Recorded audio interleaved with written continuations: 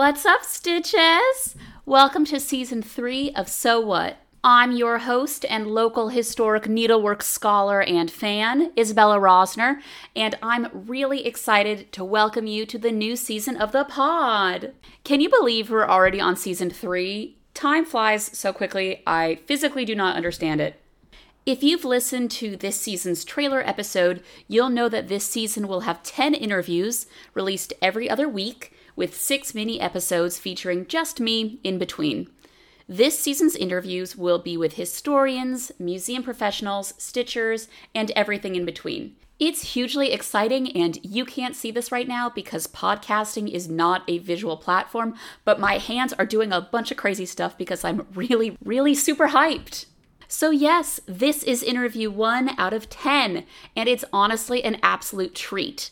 It's with fashion historian and writer and owner of my dream hairdo, Amber Butchart. Talking to Amber is beyond exciting to me because I've been a fan of her work for years, and her current project, which is curating an exhibition for the 2021 British Textile Biennial, is especially perfect for So What listeners and anyone interested in needlework. But before I delve into Amber's credentials and then our interview, might I remind you about the So What social media pages and Patreon? It's been a few months, so I gotta remind you, it's my job. Anyway, So What has a Twitter, Instagram, and Facebook page, which is not only really exciting, but also super important because that's where I post images and links related to each episode. So go to @SoWhatPodcast, that's SEWWHAT podcast, on your favorite social media platform to see images of what Amber and I discuss, as well as links to her work and the British Textile Biennial website. This here podcast also has a website, sowhatpodcast.com, where you can listen to episodes and see images, links, and sources for every past episode. We also have a delightful Patreon, so please do support that if you can and or want to. I post exclusive blog posts, videos, and sneak previews over there, and your support is really important because this is entirely self-funded, this podcast, and thanks to you, I can afford my podcast equipment and podcasting platform fees and can compensate the lovely interviewees for their time and effort. The podcast's Patreon is at patreon.com/sowhatpodcast. Thank you for your support. I love you very much. If you can't support, I still love you very much. And now that we've gotten those housekeeping bits and bobs out of the way, let's talk about this week's fabulous interview guest, shall we? We are really starting off this season with a bang here, and I actually wrote that without realizing there's a bit of a joke in there because our guest has really iconic bangs, or as the Brits say, a fringe. Anyway, today's interview is with Amber Butchart, a dress historian who you've probably seen on your TV or heard in your earphones or read words from with your eyes. The end of that sentence really went off the rails, but what I mean to say is that she's written lots of fabulous books, and she's been in a delightful variety of TV programs, and is herself a queen of podcasting. Amber is a writer and broadcaster who specializes in the cultural and political history of textiles and dress. She has written 5 books: Nautical Chic, The Fashion of Film, Fashion Illustration in Britain, The Fashion Chronicles, and Amber Jane Butchart's Fashion Miscellany, as well as articles in publications including The Guardian, Times Literary Supplement, and Financial Times. She also researches and presents documentaries for TV and radio, including A Stitch in Time, which is a 6-part series that aired on BBC4 in 2018. The series fused biography, art, and the history of fashion to explore the lives of historical figures through the clothes they wore, and it was, in my humble opinion, absolutely lit. You also may have seen her in The Great British Sewing Bee, where she appears to discuss all things historic fashion. Amber is a former research fellow at the University of the Arts London and teaches cultural and historical studies at undergraduate and postgraduate level at London College of Fashion. She is a regular public lecturer, speaking at institutions from the Tate to the V&A and from Dubai to Melbourne, Dallas, Florence, and Hangzhou.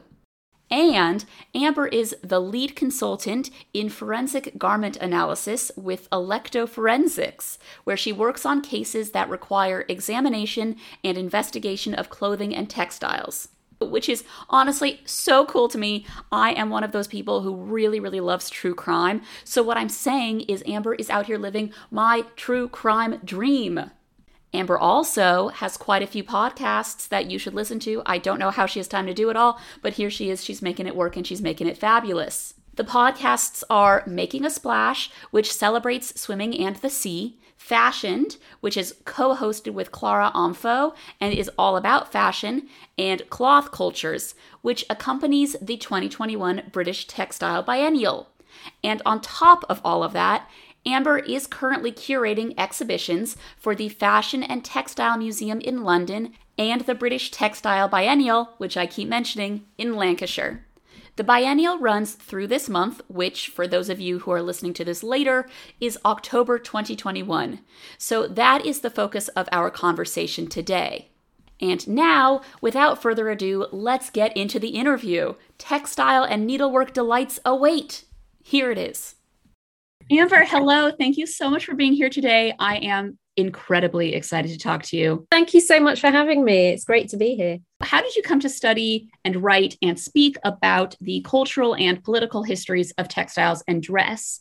And within that, what role does historic needlework play in your work? So I began my career working with old textiles and clothing, essentially, as a vintage clothing buyer. So that's where my career really began and my interest really began. Well, it's not technically where my interest began. I'd always had an interest. Like I grew up shopping in charity shops and jumble sales and markets and things like that. And so secondhand clothing has always been the way that I have most enjoyed shopping for clothing, basically. Always loved the treasure hunt, all of those cliches that go along with secondhand clothing, and really secondhand anything is what I've always loved. In terms of my career, though, it was really through working at a vintage, it's now an international vintage company called Beyond Retro. I started doing that as soon as I left university. I did a degree in literature. It was always a toss-up as to whether I was going to do history or literature. And I ended up doing literature, but was always very interested in the historical context of the texts we were studying. Studied a lot of sort of like Jacobean literature, the Romantics, all of that kind of stuff. Once I finished my literature degree, I really didn't know what I wanted to do. I'd always been very happy and at home in an academic context, loved school, loved reading, researching, things like that. The other thing I'd always loved, which I sort of realized when I finished my degree, was old clothes. Mm-hmm. So I got a job at what was my favorite shop at the time, Beyond Retro, just working on the shop floor. This was coming up for 20 years ago, remarkably, which makes me feel insanely old. But yeah, nearly 20 years ago. It was 2002, I think, that I started working there after I graduated. And I was just working on the shop floor. So the company was absolutely tiny at the time. There was just a handful of us. It was in the space just off Brick Lane. So I was working there and I would spend my lunch breaks sort of reading the books that they had about vintage clothing. I was very interested in the social history of the pieces we were selling. And so after I'd been there a couple of years and essentially became the buyer for the company because of all of this research I was doing, I began training the people that were selecting the clothing for us around the world. And it was through that I decided to go back to university and do a master's degree in history and culture of fashion. I also started doing bits and pieces of my own writing as well. And so it just really sort of grew out of all of that. And in terms of the role of historic needlework, it really depends what project I'm working on. I still have that association with London College of Fashion, which is where I did my master's. I'm an associate lecturer there and I'm a short course teacher there as well. Outside of that, I work on a number of different projects, freelance projects. They all have research at their core. But then the platforms might be different, as you mentioned, maybe TV, maybe radio, maybe books, maybe writing for various people, or things like the project I'm working on now for the British Textile Biennial, which I think we'll talk about shortly. Yes. So yeah, in terms of historic needlework, it really depends on what project I'm working on as to if that comes into the research or not. At the moment, it does with the Textile Biennial. And in some, I guess tangentially, it does in various other areas as well. Like a few years ago, I wrote a book about the nautical origins of our clothing. Some of the uniforms I was looking at, needlework is a part of that, or you might be looking at people sort of customizing parts of their uniform using needlework, or you're maybe considering sailors fixing their own clothing on board ships, things like that. So it often is involved in the projects that I work on. I really love that. And I like that historic needlework kind of comes and goes as like a special guest, historic needlework, like it always comes in when you least expect it. So you just mentioned this. So I'm really excited to talk about it, because I know you are currently curating an exhibition for the British Textile Biennial, which is called Cloth Cultures, Stories of Movement, Migration, and Making. Can you tell me more about that? And what is it like to work with pieces from the Gawthorpe Textile Collection? Yes, so I am guest curator for this year's British Textile Biennial, which is really very, very, very exciting. I was involved a little bit 2 years ago at the first Textile Biennial they ran, involved in some events. This time I'm involved on a much bigger scale, which is really exciting, because as soon as I went up there in 2019 to see what they're doing in Lancashire, I was just so excited by the programmes of events and the commissions that they do. It's right in the heart of Pennine, Lancashire, in the heart of Britain's textile heritage.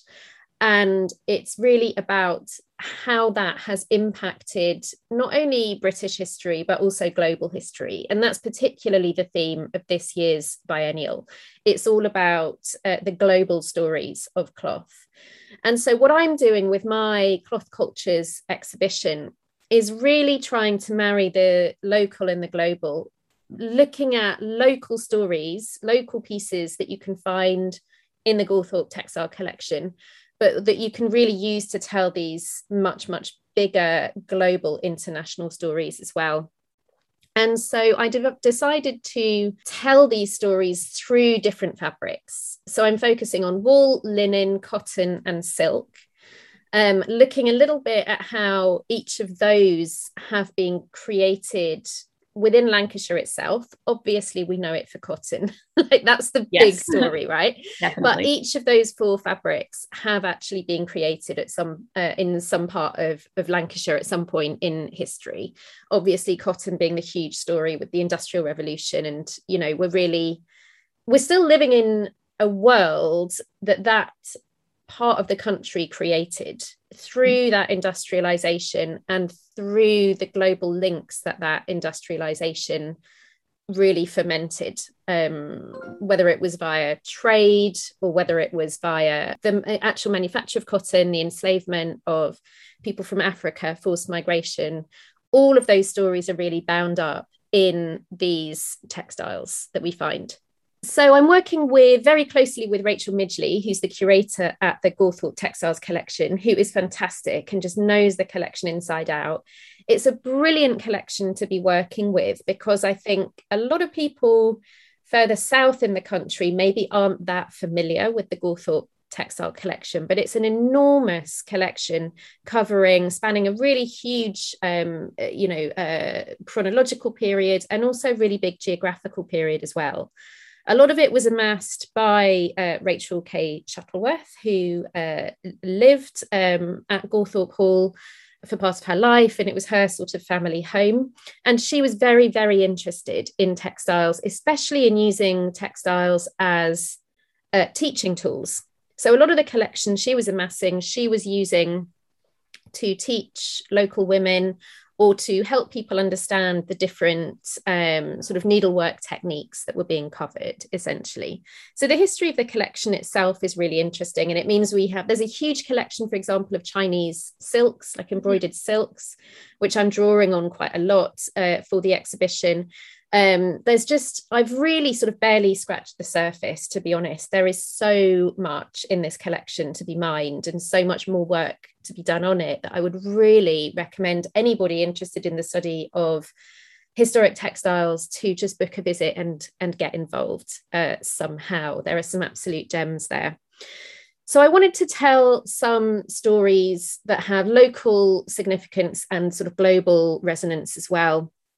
So a few of those, for example, there is a late 19th century Manchu embroidered silk skirt in the collection that Rachel K. Shuttleworth purchased at Liberty. Mm-hmm.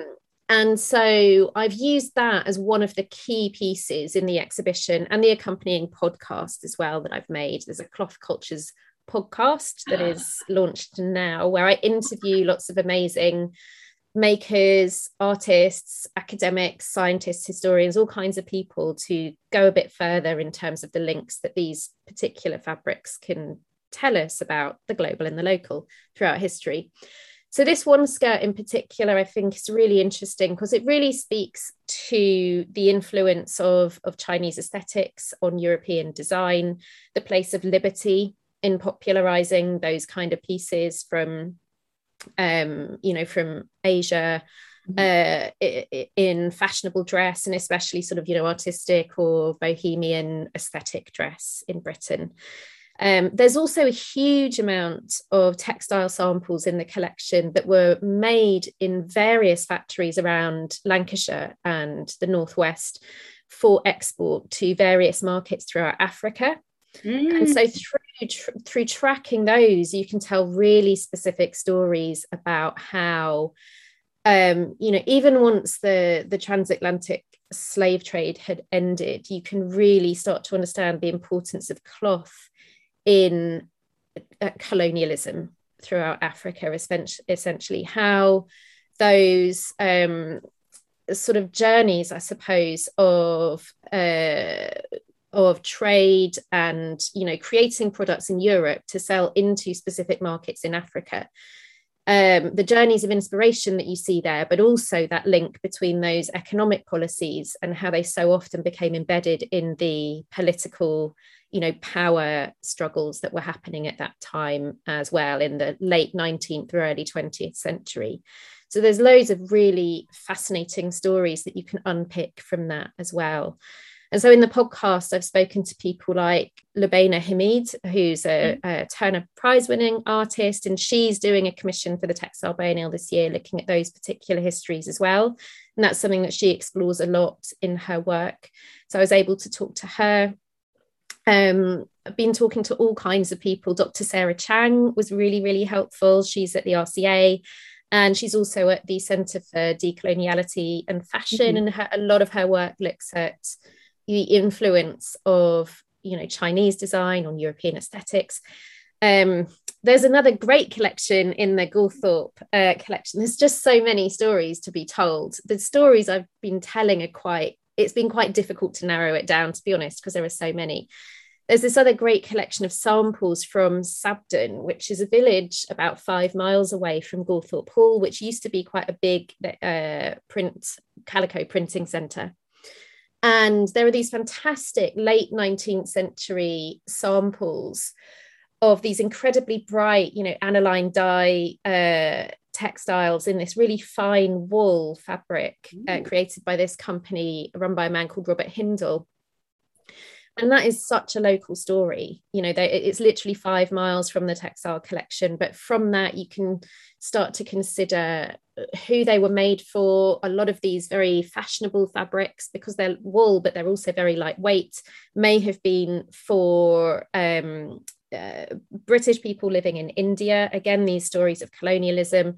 Obviously, the East India Company comes into a lot of the stories that I'm telling as well, especially things to do with chintz and those kinds of fabrics. And again, that really clear link between the economic and the political. So that's a very long-winded way of talking about some of the stories that I'm telling in this exhibition. When you were talking, what kept coming to mind is this idea that the Pennines and that Lancashire and that whole region is quite rich and beautiful, but really barren. But it's this kind of blank canvas, this blank slate onto which all of these stories can be told. What I love about visiting Lancashire, and I grew up in the south of England as well, and this is the first time that I've spent a lot of time in Pennine, Lancashire. Mm-hmm. And what I love about visiting the region, if you're interested in textiles and dress, is that history is everywhere. It is throughout the landscape. It is in buildings. It is in people's consciousness. You know, the labour history around there is all working in the mills. And there is just some brilliant work that people like the Textile Biennial organisers are doing now to repurpose old mill spaces and the old industrial spaces and think, what do we do with these in a sort of, you know, quote unquote, post-industrial world? Mm-hmm. What do we use these spaces for? And they're really using them as sort of tools of education, essentially, to tell these stories and to get people to really consider the place of textiles and the Industrial Revolution, especially, and how that interacts with the natural landscape as well. Because the natural landscape, if you're thinking about wool production, then obviously the landscape is, you know, it was perfect for grazing. The climate was perfect for, you know, creating wool and things like that. So it's relevant in so many ways, and you really viscerally feel it in a way that I've not had that anywhere in the south of Britain, really, in terms of textiles. So it's great. And the building where my exhibition is happening is the Haworth Art Gallery. Literally in the bones of the building, like there's some stained glass panels, and they have images of you know, weaving shuttles and printed calicos and all of, like, it's literally, you can't escape it. It's if you're interested in textiles, it is such a fantastic place to visit. And it's really important to remember that the enormity of the global stories that you get resonating from that part of the country. And, you know, we're still living with the impacts of that today, whether it be climate change or whether it be, you know, structural inequality, colonialism. We're still living with the effects of what happened in that part of the country. Yeah, I think that's exactly right. I think it's impossible to overestimate the power of how global it was and the intense amount of ripple effect that's happening until now. What role has needlework played in your other work? You said earlier in this conversation that it kind of depends on the project. And I can imagine that it's been used to differing extents in things like your TV show, A Stitch in Time, or your podcast, Making a Splash, your work on forensic garment analysis, and your many books. I realize that's a super broad question, but give me a hint, if you can, of the role of needlework in your many different projects. It varies from project to project, depending on what the, you know, sort of final outcome, I guess, of the project will be. For this project, the Textile Biennial project, obviously there's been a big sort of focus on needlework and things like that. For A Stitch in Time, the TV show, obviously needlework was very important in terms of the, you know, amazing Ninya Michaela and her team recreating the garments that we were exploring through art history.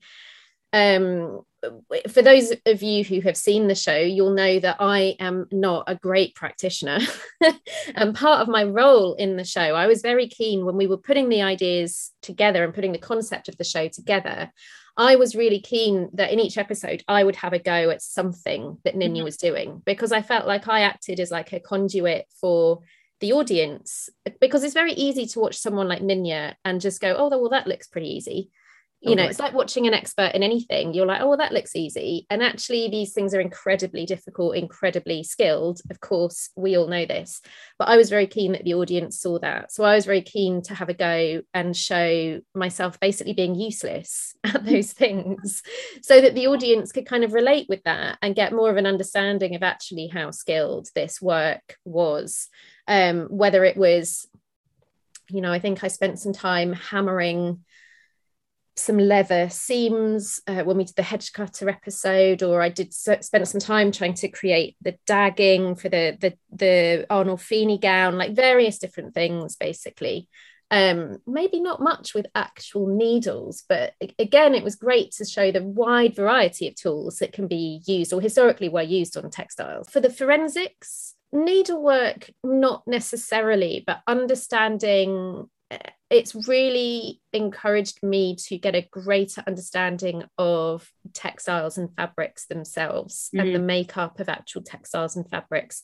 Before I started working a bit in forensics, I was very much focused on garments, and the way that the teaching at London College of Fashion is done, it's very cultural studies based. You're considering cultural context, you're considering the politics of these things, all of which is very, very interesting. It's not very object led, the teaching at London College of Fashion. And so it was really when I started working a bit in forensics that I became much more interested in the materiality of cloth, I suppose, and started really making a concerted effort to train myself more, something which is still ongoing and which is always ongoing. I mean, I don't know about you, but the thing I love about what I do the most is that I'm always learning. My job is literally to learn things and then sometimes to tell other people about the things that I've learned. Which what a treat. Yes. Great. I mean, that's the dream. Absolutely. But it's the learning that I love. So, I love doing all of those. And the forensics entirely pushed me into an area I never thought I'd work in, really pushed my boundaries in so many different ways. And I'm really enjoying, with that work, I'm really enjoying trying to marry the material with the conceptual, I suppose, in terms of, I've just been writing over this last year, I've been co-writing an entry for a forensics encyclopedia, trying to develop the beginnings of a methodology for forensic garment analysis. So I've been thinking about that a lot and trying to marry the, material culture studies methodologies with forensic science approaches and really sort of trying to get my head around that. So that has involved a lot of very hands-on textile research and analysis. Dr. Carl Harrison, who I work with in the forensic sphere, he's the one that got me started, that contacted me and got me involved. His whole thinking was that today the world of forensics is just dominated by DNA, which is of course incredibly important and has absolutely revolutionized forensics, right? The discovery of DNA and the growth of that from the sort of 80s onwards. But his concern, which is of interest to all of us working in material culture, is that people were no longer considering stuff or things as evidence, that those skills were being lost. And it was under that sort of line of thinking that he got me involved, because it is something that used to happen a lot more frequently, like clothing before DNA. Like if you look back and, you can consider the work of, people like Alison Matthews David, who's just doing brilliant work in terms of, fashion and clothing and crime. And she's doing lots of work around that at the moment. And if you look back into the past, clothing was a much bigger part of the evidence. You only, you just have to consider like Sherlock Holmes stories, things like that, and you can see clothing coming up a lot. I did a research trip with Alison before the pandemic to the River Thames Police Museum, which I also went to when I was doing my nautical research, which is great. Oh, cool. And they would say that, it used to be used as a means of identification. If a body was found, in the river, the clothing would be hung up. And if you were missing anybody, you would come and have a look at this area on the Thames where clothing would be hung up. And that was a means of identifying people who had drowned in the river. Oh, brutal. So it's certainly something that used to be used a lot more and has just sort of fallen out of practice, basically, of the literal sort of practice of, forensic investigation. It does seem like, and as a not forensics person, I can't say this for certain, but it does seem like it's gone from textiles in terms of full pieces of clothing, full outfits, to much smaller scale textiles like, fiber analysis, like, oh, this person has like a piece of fiber in their car. To, all of that being replaced by DNA. It's so exciting, but more than that, important that textiles can be used to solve these cases, to bring closure and justice to victims. So thank you so much for your work. Also, that really shows that textiles are, in addition to being really important globally, they do a lot of work for justice. They're more than how we just clothe ourselves and how we decorate our homes and how we trade with the world. They're actually bringing victims closure and answers, I would think, and bringing justice to the people who need justice brought to them. And now on to the next question. What is your favorite needleworked object or objects? I know that picking one is oftentimes really hard, so you can pick like 10 and I will listen and appreciate all of them.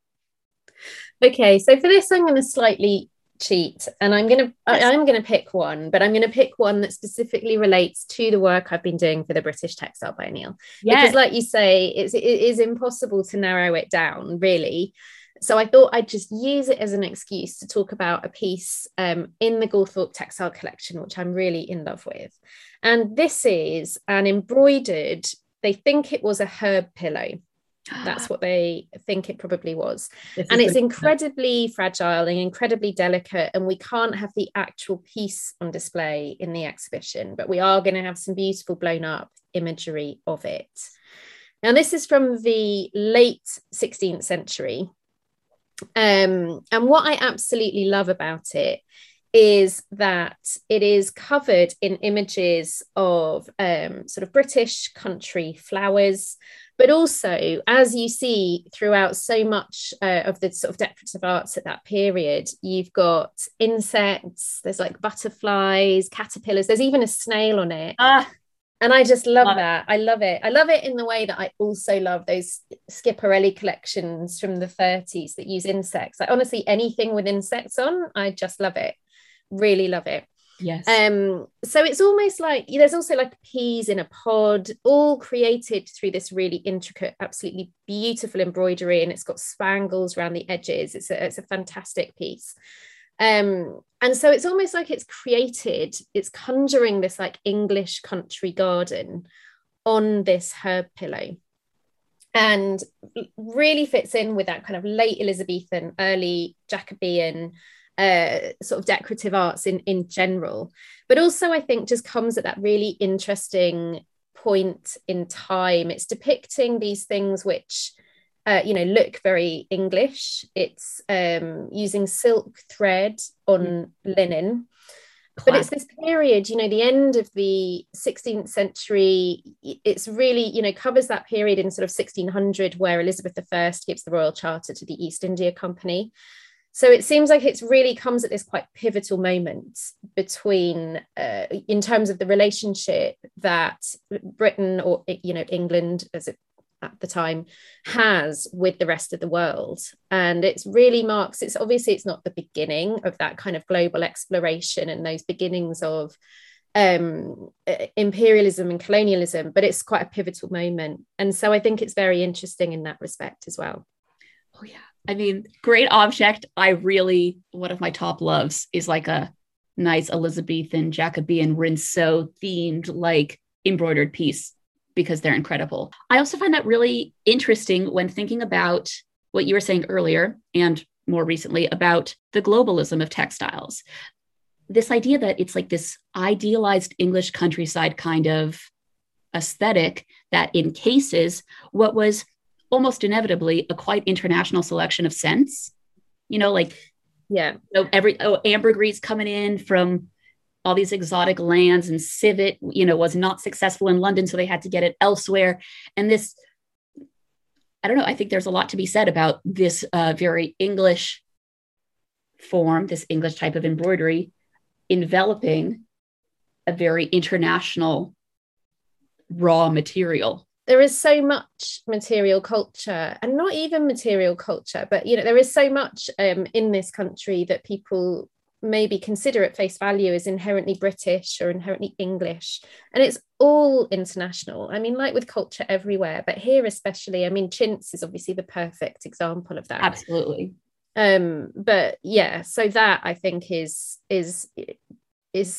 is something that's really interesting with it as well. Absolutely. And it really speaks to the importance of textiles in general, that this one object, this seemingly, I don't know, mundane, not hugely important domestic item, holds a whole world in it. It holds an entire universe of scents and spices and materials, right? The silk coming from likely China or even Italy, and these spangles that were definitely not made in England unless the wire people were getting creative. Like this really simple object that was obviously made with love and preserved with love, but something that its chances of survival were not excellent. It survived, and it's here to tell us about the whole world and England's place in it. Exactly. That's a nice way of putting it. Yeah. What do you think the role of needlework is in today's world? Oh, that's a huge question. Yeah, sorry. Role of needlework today. I mean, I think it's very interesting looking at the work. So for this, I'm going to deflect my answer away actually to consider some of the artists that are working in the textile biennial at the moment. Do it. Especially people like Raisa Kabir, who is a textile but also performance artist. Mm-hmm. A lot of the work that she does really explores, these ideas of colonialism through cloth and the journeys and the migrations of people to do with textiles. But I also, a couple of years ago, she was interviewed as part of a Radio 4 documentary I was making about embroidery artists. She talks about it in a very interesting way, because I think if we're a lot of the time in Britain, or maybe in sort of a European and American context or North American context, we consider needlework as something that has historically been denigrated as women's work. Of course, very much coming out of the Rosika Parker, right, subversive stitch, like all of the, and those ties to second wave feminism and really sort of reclaiming that, right, which is an incredibly important story and a very valid narrative. But what artists like Raisa Kabir do is actually resituate that within a global context and say, well, actually, if you look at places all over the world, it's not just women's work. There are men doing this, and it has a different cultural context, and it's not necessarily this big feminist story in the same way. So I guess you have to always approach these things from an intersectional perspective, right? You have to always think about sort of more global connotations to things, or what is the perspective that is maybe not the perspective that I understand because it's the one I've grown up with. Right. So I think it can tell us through artists like Raisa, we can learn really important global stories about needlework today and the legacy that past needlework or past textile histories have had on different places around the world. That was beautifully said. And Thank so you. true. Yeah. So the last question is, how can people learn more about your work? And do you have anything you'd like to promote? I feel like the answer will be yes. So go for it. Hit me with it. Sure. Well, like most people these days, you can find me on social media, mainly Instagram, where I'm at Amber Butchart. That's where I share bits and pieces of my work, bits and pieces of what I'm up to, all of that kind of stuff. I am also on Twitter, but I actually haven't checked it for a really long time. So probably best to find me on Instagram. My website is amberbutchart.com.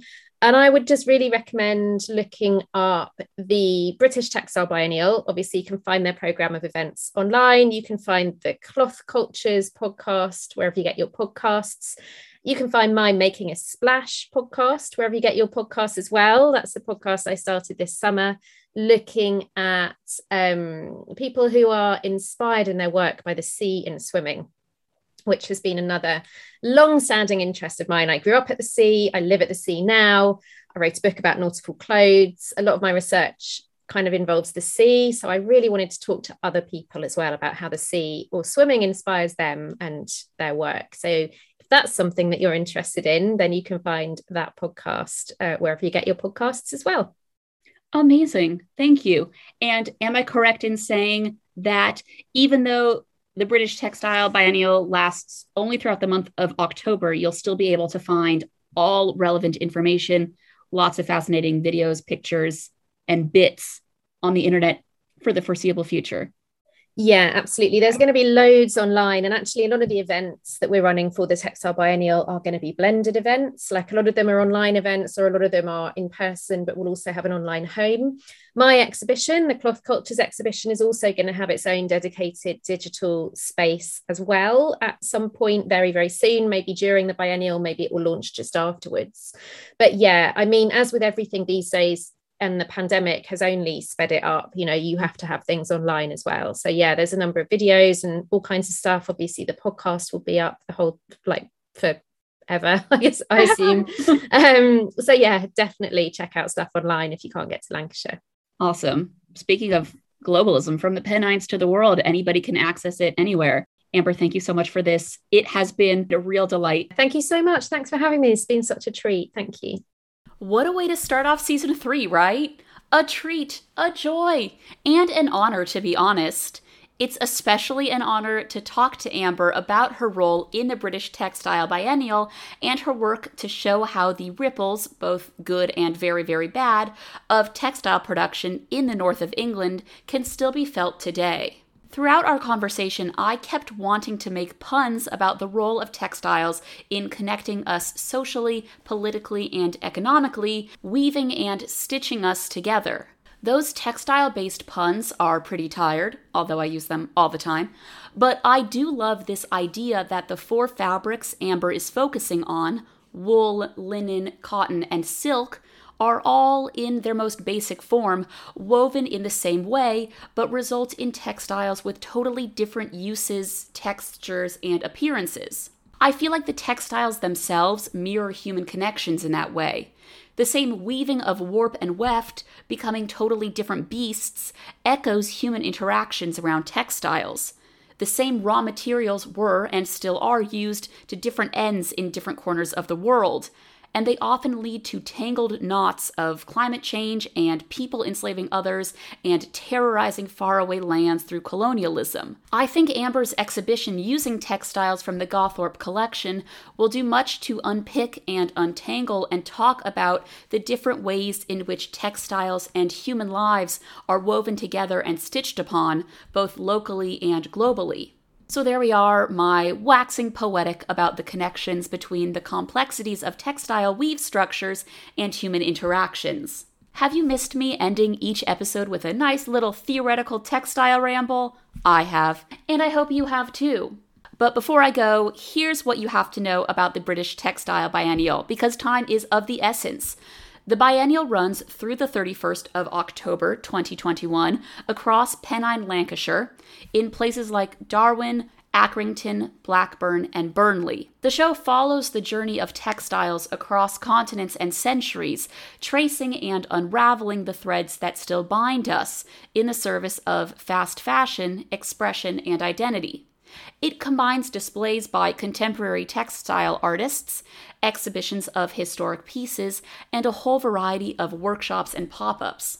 So please, if you can get to Lancashire, go and learn about and celebrate and question and think about the region's rich textile history. And if you can't get there, go check out all that the biennial has to offer at brishtextilebiennial.co.uk.